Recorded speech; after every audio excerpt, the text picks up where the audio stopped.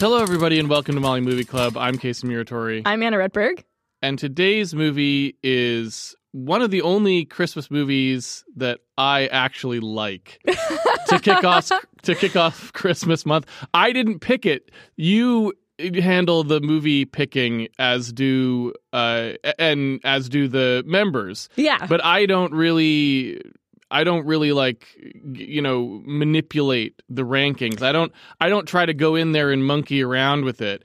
So I was delighted that Die Hard is the lead-off movie for this month, because it means we can start Christmas month on like a movie that I'm pretty excited about. Well, I know a lot of people are like, Die Hard's not a Christmas movie. And then a lot of people are like, no, Die Hard is a Christmas movie. I know it's like a debated thing, but... So there can be no debate that it is a Christmas movie. It is. The climax... I don't know if you want to call it the climax of the film, but I guess I would say in an action movie, this is what you would traditionally call the climax of the film, involves Christmas wrapping tape, for Christ's sake. So many important moments in this movie, like, when he sends the body down the elevator and it's like, I have a machine gun. Ho, ho, ho, ho. Yeah. There's so much Christmas stuff in this. Yeah. And the entire reason he's even there is because of a Christmas party. Well, and even the right? music, they've got Beethoven's Ninth, yes. like Ode to Joy or whatever, which is often kind of like associated with Christmas. When they open the safe, it's treated like a Christmas... and one of the guys, I think, says Merry Christmas, doesn't he? Yeah. No, it's throughout the whole movie. And they talk about a Christmas miracle for getting the thing shut down, right? Like, there's so much stuff that's Christmassy. I don't know how you could ever think this wasn't a Christmas movie, except for the fact that it's good. That's probably why people don't think it's a Christmas movie, because they're like, no, Christmas movies are supposed to be crappy. Yeah. No, this movie is great. It's so good. Yeah. It's just like a near perfect action movie. I would say maybe a perfect action movie. I would agree. There's a couple little nitpicks, I think, but on the whole, when you look at this compared to any other action movie, really, it's absolutely remarkable, like how much action and intrigue they get out of almost nothing. Like, it's basically just some guys with like some C4 and a rocket launcher and machine guns in a building is the entirety of what they have to work with. And they managed to make it like so incredibly clever and, tense. And you never, if you haven't seen this movie before, you'd never guess how they would get so many interesting scenes out of barely anything. So it's... Honestly, to me, it's a masterpiece of using everything. The analogy that I think of when I watch Die Hard in a screenwriting sense, like the actual writing of Die Hard, and of course, I'm sure a lot of the credit goes to the book here. I haven't read the book because I didn't even know there was a book till after I saw Die Hard a couple times, I think. It would be fun to go read it and see. Yeah, because action, action in a book versus action in a movie are two very different things. Which is also why I think that a lot of it probably comes from the book, because action in a movie tends to rely on visual things. But in a book, you have to be more clever, right? Yes. You have to be more... Well, you also have to be very clear and, like, descriptive and come up with interesting, unique visual, like, mentally visual kind of It can't just be like he punched him... a lot. Right. Like, I think of all the different, like, locations within this building that they end up, they in the elevator and the different types of, like, offices and the stairwells and the roof and, like, all of this stuff. And the clarity, sort of, in the directing, you always know what's going on. You always know where characters are. I mean, I thought of the scene where he goes up the elevator to the top of the elevator, and then there's an interaction he has with some of those guys, and then he goes back to where he was before, and you've seen it before, and they were like explicit, like, they showed the different, like, the little doors he goes through and stuff, so you knew exactly where he was, that he had gone back, you understood that he was at a dead end because you knew it was the elevator shaft, like, all of that stuff really matters, and it in an action movie. And it comes together to really create this awesome experience where you don't feel disoriented and you don't feel confused, and you understand why when he gets to that back to the elevator shaft that he's trapped, and that the only way he has to go is like down. Right. Because they've like established earlier that that's what the location is, right? the analogy that I was going to say before was I remember watching, I think there was like a Quentin Tarantino re-release of Iron Monkey where there were some bonus footages that they had on there, and they had an interview with Donnie Yen. And he was talking about Yuen Wu-ping, who is the choreographer for like most things that you've seen that have martial arts, like The Matrix or whatever. And he was talking about what makes it so interesting, like working with him, or why his stuff is so interesting. And he was saying that like he would integrate like everything into the choreography. Like if you're doing a sequence, you'd be like, oh, can we use like, there's like a pen on the desk, and like, could you like grab the pen and then do this thing with that? And like they were like incorporating all of this stuff into which made it just much more interesting and dynamic. And this movie feels like the script version of that. It's like everything that's in the room or that's in the like scene, they're figuring out ways to bring that stuff in and make like interesting, tense moments out of it, instead of it's just like, well, he's going to crawl through a vent. Yeah. So then he does. Yeah. It's like, no, we thought about like, okay, like where's that going to go and what he's going to have to do and how are the guys going to like try to get him out of there and like, you know, all this sort of stuff. Well, and I love the scene where they break the glass windows so that he has to walk in his bare feet. Because Hans has seen him previously with bare feet, so he had time to realize that he couldn't walk across it. Right. Yeah. It's like, there's stuff like that throughout. I mean, the thing you mentioned before with the tape, right? Like he tapes the gun to his back. Yes. Or the fact that he has to use the gun to get down the elevator shaft. So that he doesn't have a machine gun anymore. So that he loses his gun. Yeah. So it's like, the first thing I thought very early in this movie was just momentum. Like, right off the bat, and you know, to be honest, even before the action starts, this movie has a great setup.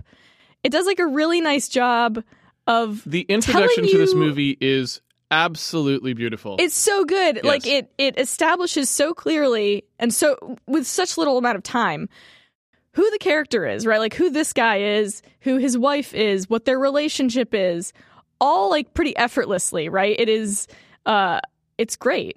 So the thing that I think is so remarkable about the opening of this film is that it's doing something. First of all, it's doing a great job as was de rigueur in 80s movies. We kind of talked about this before. In 80s movies, it was well understood, as far as I can tell from watching them anyway. Yeah. Maybe it wasn't understood and this was accidental, but I don't see how. They were at least doing it like habitually. Yeah. When you start off a movie, you introduce who the characters are. You don't do that anymore. We don't in movies nowadays. There's no a character just says what it is. Like, you know, if you're watching a Disney movie, it'll just be like, I have terrible fear or something. Yeah, I'm this, and this is my thing. Right? There's no establishing of that. It does not get established in a movie anymore. It's just assumed that the character will tell you their problem, and then we just assume that they have it. They won't bother to try and think of an introduction that like actually shows that. In 80s movies, they always had an introduction that actually shows that. You know, if you're watching Terminator, you will see that she is a waitress who isn't very good at her job or whatever. You'll see that scene will be there in the movie. So that she doesn't have to tell you that, right? Right. So this movie is doing that. Yeah. Which is fantastic, and I love it. I think it's a crucial part of a blockbuster kind of film to have these moments.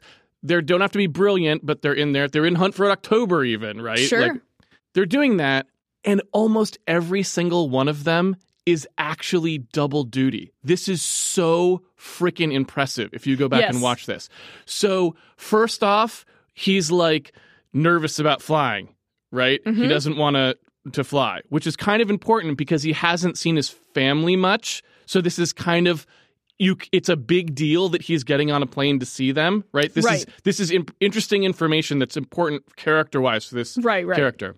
And this guy is like, you know, the secret to flying is you just gotta, you know, do this thing with your toes, right? And he's like, all right. And then he's like, wait, you've got a gun? He sees it and he's like, yeah, I'm a cop. And they have that little exchange like, I've been doing it for 11 years. They even had like a little like, you know, been flying for 9, for 11, right?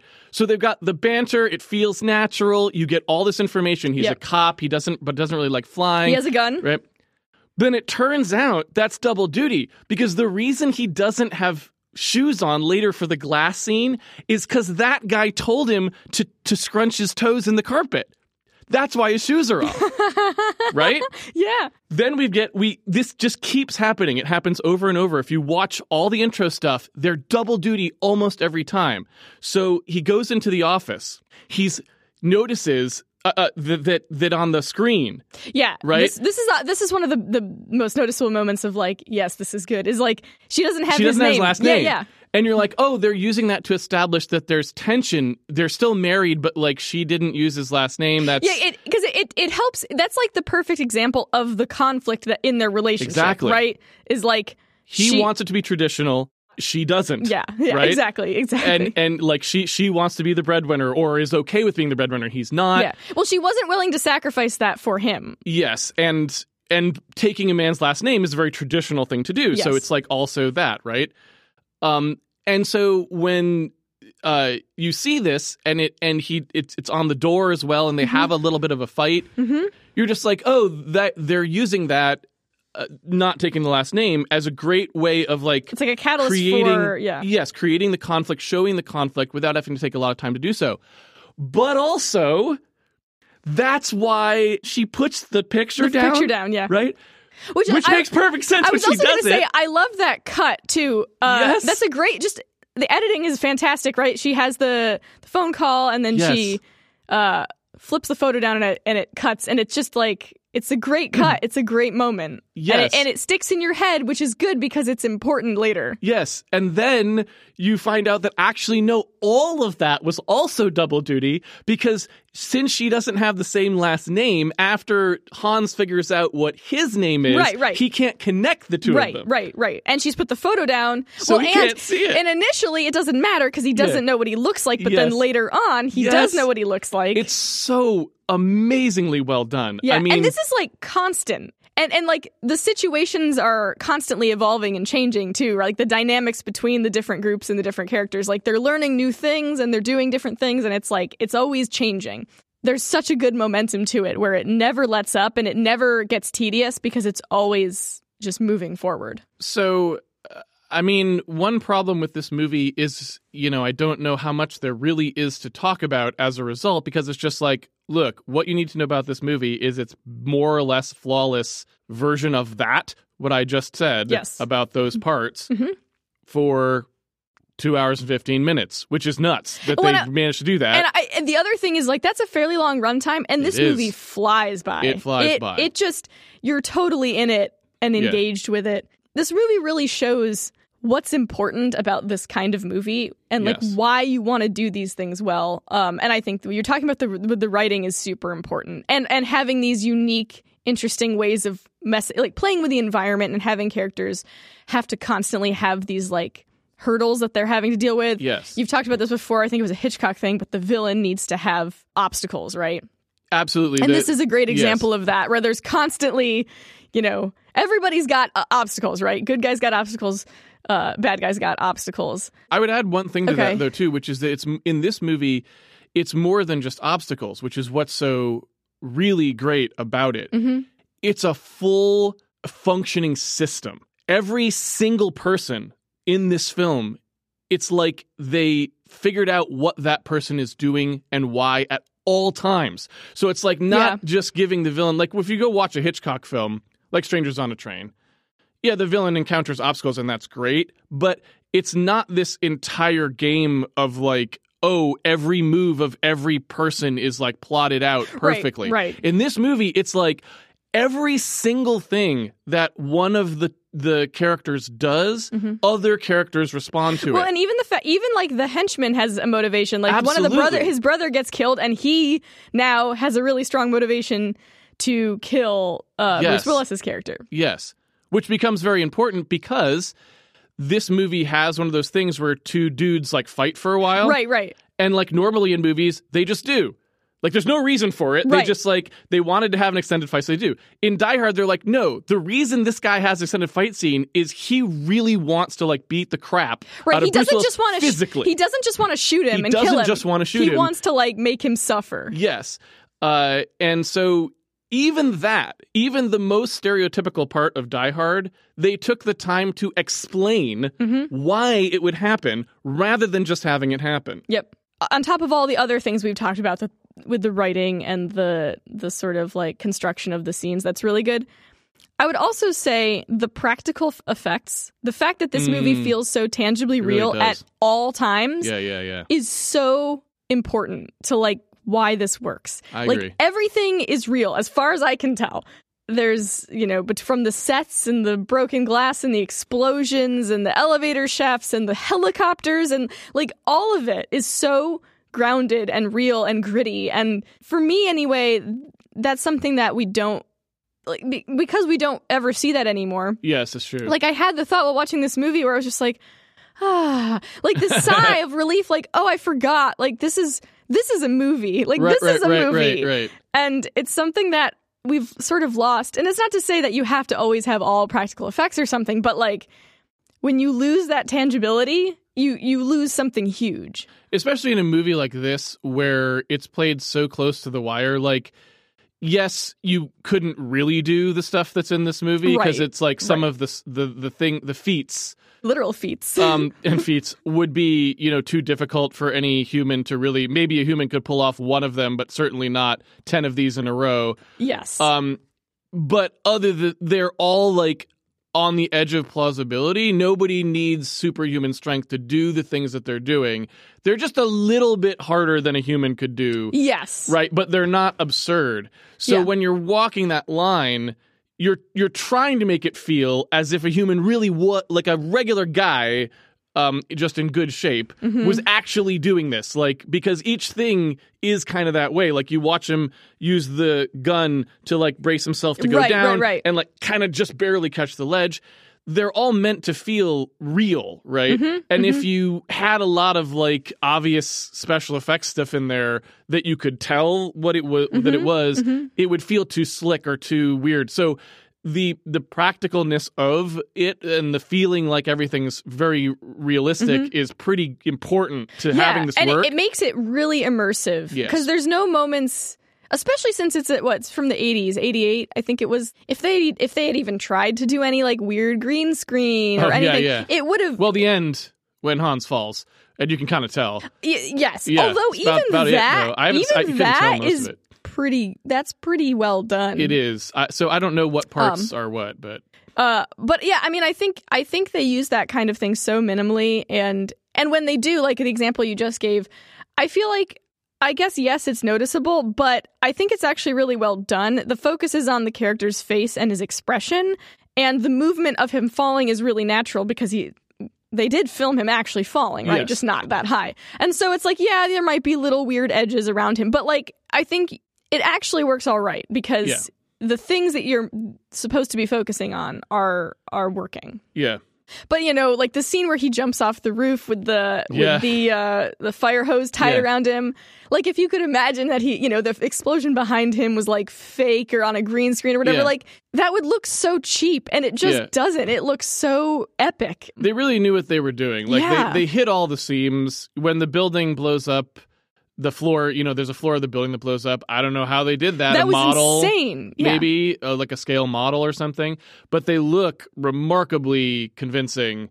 Yeah. This movie has a real epic feeling to it. Like the stakes and they had feel no so real high. CG capabilities in these days. I mean, you could do stuff with computer graphics, but you weren't going to make a realistic looking explosion with computer graphics, really. You could maybe you could do the compositing, but somehow they did it with scale models, I'm guessing. I don't know. Interesting to look, but it all just feels seamless. It's that good old-fashioned movie magic where you don't really know how they did it, and it just feels real, and you don't question it. You don't, yeah. So who knows how they got the explosions in there. Some of them, I'm sure, were just set explosions. They actually exploded. Yeah. But other ones, like, you're like, well, they probably didn't blow up. Sometimes they do, like in Terminator 2, they actually found a building that was going to get demoed.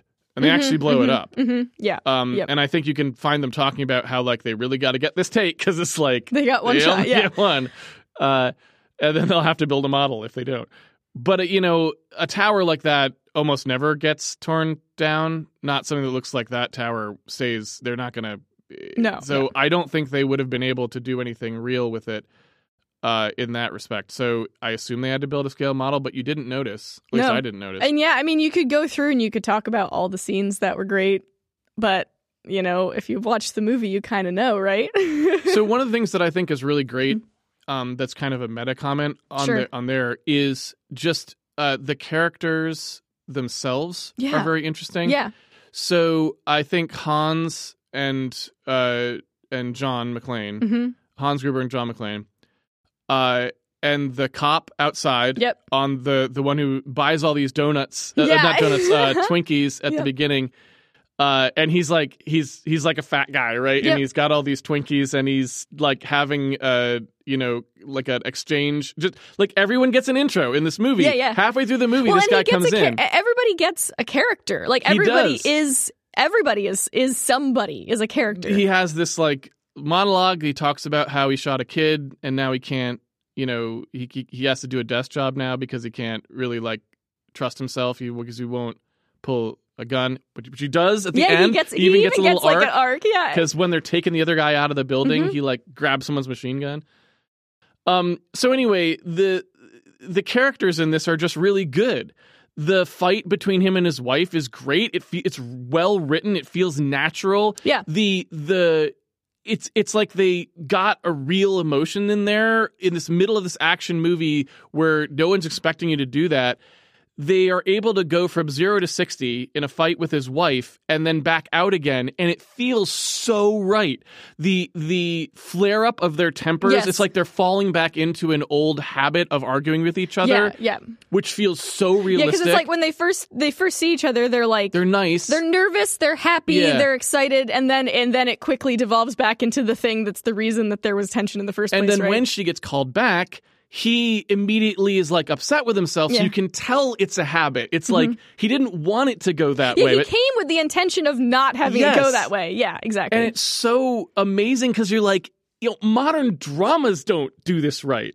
And you're getting this in an action movie. If you added up like the minutes for these scenes, it'd be really short. Yes. But it's just so well done. It's remarkable. Absolutely remarkable. Yeah. Which Well, and is- they even down with the cops and that whole situation, they have come up with their own little like interpersonal conflict situation, right? That Yes. makes those scenes really funny and Yes. interesting, right? Where it's like the higher up cop, he comes in and he's Yes. trying to lead the thing, but Yeah. he's incompetent and he doesn't get it. And then like the FBI guys come in and it's this whole other level. And it's like, so it makes those scenes really fun to watch rather than just sort of like, here's what the cops are doing now, right? Yes, because there's actual interpersonal stuff Exactly. happening, and the FBI guys add another layer to that. Right. And you have this I love the line where it's like, just like Saigon, and he's like, I was in junior high, dickhead. They bothered to give every last person Yeah. a personality, even these two guys in a chopper we never see again because Yeah. they blow up, yeah, right? Yeah. No, it's just so well done, and I think I'm actually really glad it's a Christmas movie because it gives you an excuse to watch it like every year. You know, Yeah. it's just a great movie. So, some other things about this that I think are pretty interesting. So, if you watch what Hans Gruber is doing through the entire movie, they play him, like I said, not just like a villain with obstacles, but like basically just another protagonist. Yes, And I think this is absolutely he's really brilliant. likable. He's likable. You always see what he is doing. So in other, I guess the way I would say it is a lot of times, probably because they don't have very many good ideas. Like this movie is filled with great ideas, great little ideas for how things will play out and what's going to be interesting about them. Because I would say they didn't have to worry about that because they just had so many great ideas to play with here. They never need to rely on surprise at all. Yeah. They never need to surprise the audience because every idea they have is interesting and new and keeps... It's just they've got so many to pull from that they don't have to be like, oh, where's Hans Gruber or where's John McClane? It's Right. like, no, we get to see them the entire time. And what's so great about this is you get to see Hans Gruber working everything out himself. Like he's like, oh crap, there's a guy like broadcasting from the building, and then he's like, shh, and then he's like, oh, wait a minute. If he's trying to broadcast, he probably went to the roof because that's where you'd first think to go if you were trying to broadcast out the widest range. That's where a person would think, oh, I'll get up on the roof, get out of like walls and stuff and get up there. So he's like, send someone to check on that, right? Yeah. That kind of stuff is constantly happening. Well, it ends up giving it the feeling of like a game of chess, because it's like somebody does something and then the other person reacts and does something and then the other person has to react and does something. It feels a lot like The Hunt for Red October in that respect, for example, where they decide to show like two sides of a thing that's happening. But in this one, it's more interesting to me because in Hunt for Red October, it's only Sean Connery is only the villain when you don't realize until you realize he's actually because he's actually not. He's actually just two protagonists. They're not working against each other. Yeah. Whereas in this movie, they are working against each other. Exactly. So I think this one kind of stands somewhat alone in that I can't think of another movie that does it in this much detail, almost treating him as two protagonists, even though one of them's the villain. Well, he ends up being one of the most memorable movie characters too. Like Hans Gruber is a classic movie character. Absolutely. And it's because of that. Yes. And also a fantastic performance. Alan Rickman is so like perfectly cast in this. He looks great. He looks villainous. I do think Alan Rickman and Bruce Willis, you got to hand it to the casting department for picking those two guys and getting them on board. Yeah, Bruce Willis is absolutely fantastic. It's exactly in this. who you want. Yep. So I don't know. Like I'm trying to think of other things to talk about with the movie, and I'm not sure. I think there was like a scene near the end where, and I think it felt more like a time-saving thing where John McClane jumps down with the fire hose, shoots the window, breaks through, and then suddenly he's just down on the floor with the I don't know, 30th floor, I think it was, the floor with where the party was happening. And it's like, it just jumps there really quickly. And I'm like, it doesn't really matter. Oh, you would have liked to see him follow him out. Yeah, it was just a little bit abrupt, but it also isn't that confusing because, okay, he probably just went down the stairwell, I guess, or something, because the elevators are still not really working. Or he was on that floor. Or it was magically just happened to be on the floor. But anyway, that was one scene where I was like, okay, I guess we're here now. So maybe some landmarking, some better landmarking would have helped. Yeah, and it wasn't that bad because you're like, okay, well, I know he's back in the building. It's probably not that hard to get down there. That was like, because the movie had been so good about that in all the other aspects where you always knew like where people were. That was like one moment that stood out where I was like, it felt like they had maybe just omitted some, maybe you could have one scene of him like running down a stairwell or something. Do you know what I mean? Or something like that, rather than him suddenly he's just appeared there and you're like a little bit, just took a moment to be like, oh, okay, we're here. Yeah. It could also have been an edit. It could have been might have been an edit for time where there was supposed to be something. I don't know. So you could be also picking up on something that actually I think it stood out they to didn't me. cover. It stood out to me just because the movie otherwise doesn't. It's fairly it continuous. Never does that. And so Yeah. having that jump of location was a little bit jarring, I guess, for me. So there's one other thing, I guess, too, that I found a little bit confusing, like character motivation wise. Yeah. The guy who's like doing coke or whatever in her office. Yeah. Later on, he goes to negotiate with Hans Gruber. Yes. To me, it's a little unclear what his actual reasoning for that was. It seems, okay, is he maybe trying to protect her because he's trying to make it seem like he is John's friend when he's I think not? He's just trying to get out of is the that situation. It? Because So is it literally just because I couldn't quite understand. I'm like, does he really think that he's just going to be able to get out of this? Is it because he's a doofus? Yes, I think so. Okay, that was my read of it. Why anyway. is he lying about being John's good friend? Like, what does he think that will gain him? Like, he said he invited John to the party. To me, it almost felt like he was trying to deflect attention away from the woman. Like, he was trying to make it seem... He was trying to make it seem like he was the reason John was at the party so they wouldn't hurt his wife. That was sort of what I was like, oh, is this why he's doing it? Yeah, you know what? I hadn't thought about that, but that's a good point, because it doesn't seem like he would have any real reason for doing that specifically. He walks into the office and starts this thing all by himself. He could have just kept sitting there. If it was about saving himself, that was like the dumbest thing he could have done. The only thing I could think was that maybe he was trying to protect her. I don't know. As I say, like, it's a little bit... That whole situation was a little bit confusing to me.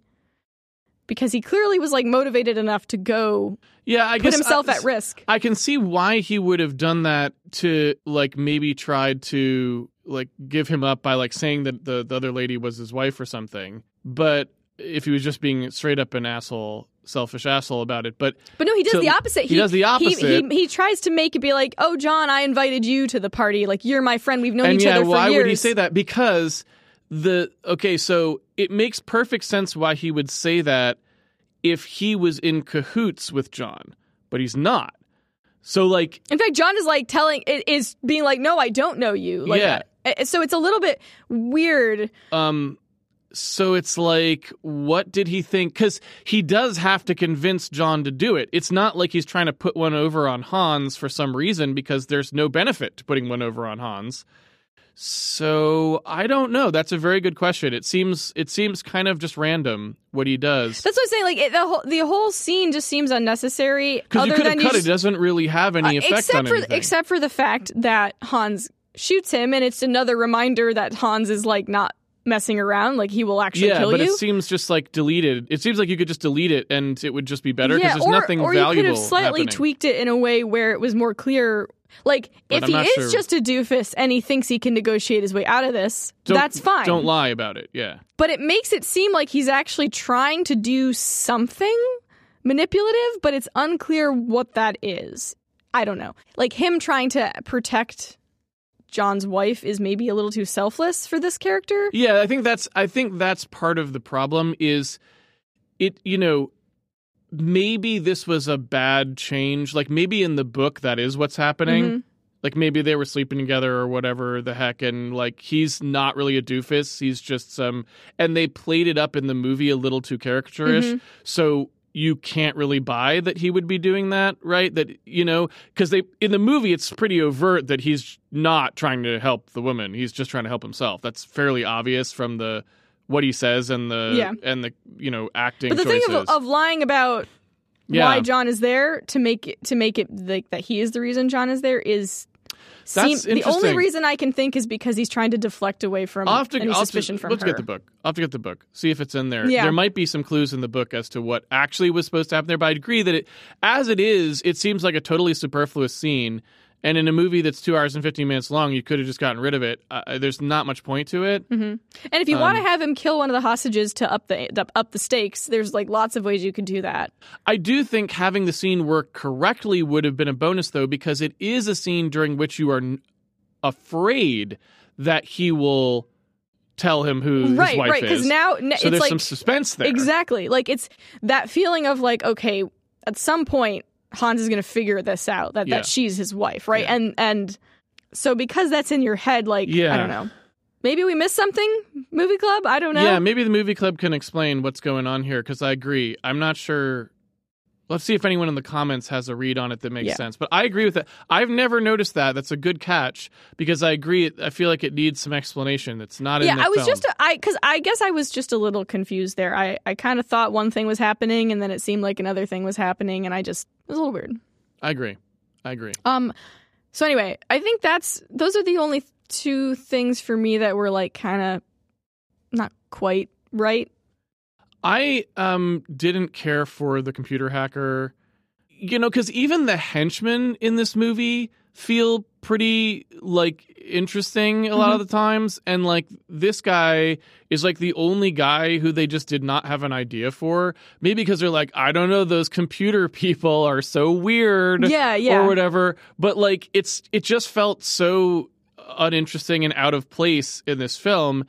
And also, I just don't care. Like, I agree that someone has to be there because they needed some various machinations to happen with the computer systems, but he should have just kind of been like a nameless dude like the other people. Just another henchman of some kind, yeah. Just, same exact guy, just not so saying weird sports lines for no reason or whatever. It didn't add anything to the character. It was just distracting and odd. I didn't care for that. I actually don't know if I totally agree with you. Like, yeah, he's probably not one of the better of the characters, of the side characters. But it didn't really hit me like wrong or something. I just found it really distracting because I'm like, okay, like, it's just not interesting. Like, and he's got like weird like lines, like barks that come out of nowhere, like the quarterback is something or whatever, like weird sports lines for like when they shoot the truck with a missile.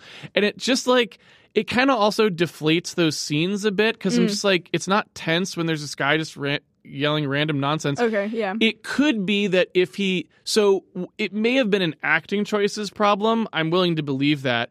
It could be that the screenwriters were thinking this guy was going to be like creepy or like evil, but he's like a very jovial, kind of pleasant personality on screen. He's like kind of a guy that would be, I'd go hang out with that guy, right?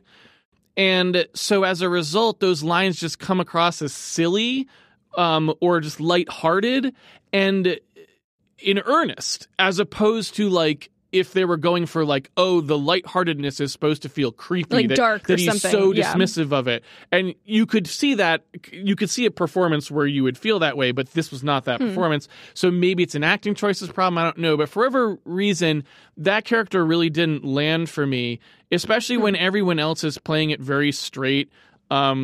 You know, and you've got Hans, and you've got the cop, and you've got John, and they're all like pretty engaging, and then this is happening, and it's like, Yeah, I can see that. Even the other henchman guy who's mad, like you said, he's like actually doing some acting. He like busts up the table because he's pissed off, and he's like really intense the whole time.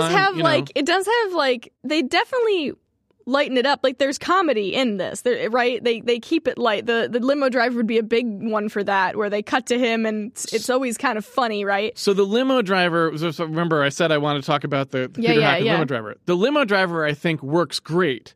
So like he is appropriately like silly in this movie because he's just some guy who was driving the limo, doesn't know that the apartment building is like exploding around him until much later, right? He turns on the CB. By the way, just again, to underscore how absolutely ridiculously meticulous the screenwriters were in this thing. They don't even leave it to chance that there's a CB that this guy can listen on. They say it on the drive. Like, when he's there, they're like, we've got everything. CD player, CB radio. Like, he's like, list them so that it's like, no, we aren't pulling the wool over your eyes ever, right? Yeah. We're not pulling this a rabbit out of a hat. It's like every last thing is set up before it comes into play, always, right? Yep. But anyway, I thought he worked great for this. So cutting back to him talking to like maybe his girlfriend or some girl he's trying to hit on, right? I don't remember what it was, but he has some lines about like, you know, no, my boss thinks I'm going to Vegas, and he's got the music on loud and all this stuff. Those cuts were great. Yeah, and I think that the movie really knows how to balance the dark. I think the comedy in this kind of movie is really important because it keeps things light. Yeah. Like, we don't want it to actually feel like really dark and stressful at any point, right? Yeah. It's supposed to feel light, and those scenes really help that. And I think it's a delicate balance, right? But in general, I think, it's like in this sort of movie, that balance between light and dark, you know, the tone is like really, it's not easy, I think, to get quite right. And I feel like this movie does get it exactly right. Yes, absolutely. Absolutely. So I'm trying to think if there's any other particularly interesting things. I mean, there's some really great clever sort of turnarounds that they do in this. The part which I think is, you know, pretty iconic, where Bruce Willis gets the drop on Alan Rickman, and Alan Rickman just starts talking an American accent. Yeah. Right, is absolutely brilliant.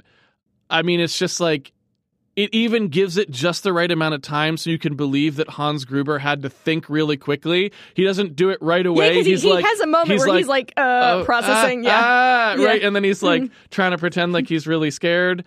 And you're like, the first time you see that, you're like, oh, that's brilliant, because he's assuming that John doesn't know what he looks like, which if he hasn't seen a television, which he probably hasn't, because in those days there wasn't going to be television, like there's not internet where you can just like, nowadays, you'd expect he probably would find some kind of device, a computer, something could have maybe looked right or whatever. But, you know, there were no televisions on those floors, so he probably doesn't know what he looks like. So it's a good gambit, and there's like, that scene has so many flips on you where it's like, okay, now you think Hans Gruber has the upper hand. Yep.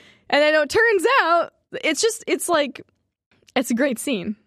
It's really good. Like I said before, momentum for this movie, right? It's like constantly the situations are evolving and changing. Like it's happened so quickly, and it just doesn't let up. And it's so engrossing, and it's just so much fun.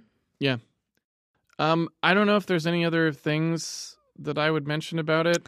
Yeah, I mean, I don't think I've got anything else to say. It's just a great movie. Lots of good stuff. It's pretty much the best you can do in an action movie, I think. Yeah. Because pretty much everything is working perfectly in the action, but in addition to that, everything is working perfectly with the characters, which is so rare. So you're getting both. You don't have to, when you pay for your ticket, you get everything. Mm-hmm. You don't have to choose. You don't have to choose if you get good characters or good action or whatever. You get it all. You get it all in your Christmas movie. Yep. I guess that's maybe what we should end on, is the fact that, like, again, there's so many Christmas things in there. The setting is a Christmas party. Yeah. There is a giant Christmas tree. Mm-hmm. The climax of the movie involves the protagonist taping a gun to his back with Christmas wrapping tape that is there specifically because they had a Christmas party. Yes. Yep.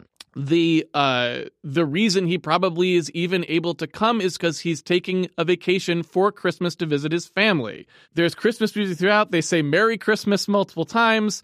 They have the whole reason the building is empty is because it's a Christmas party. Right. That's one of the few times there would be a bunch of people on one floor. There was even like a moment where they were talking about turning off the power, and he's like, "Oh, you got to turn off this whole city block or whatever." And like, it's Christmas Eve, you can't do that. Yeah. You know, like just throughout the whole movie, it's there. So, you know, what else do you want in a Christmas movie? What else do you want? You know, I just don't know what to say. The only thing I can assume is that, again, people are confused because they watch this movie and it's good, so they assume it must not be a Christmas movie. That's got to be it, because normally Christmas movies are basically like shovelware. They're like, well, we know that it's a Christmas movie, so people will frickin' watch it because they are desperate for a Christmas movie. Well, I think the goal of a Christmas movie is you want people to watch it every year, right?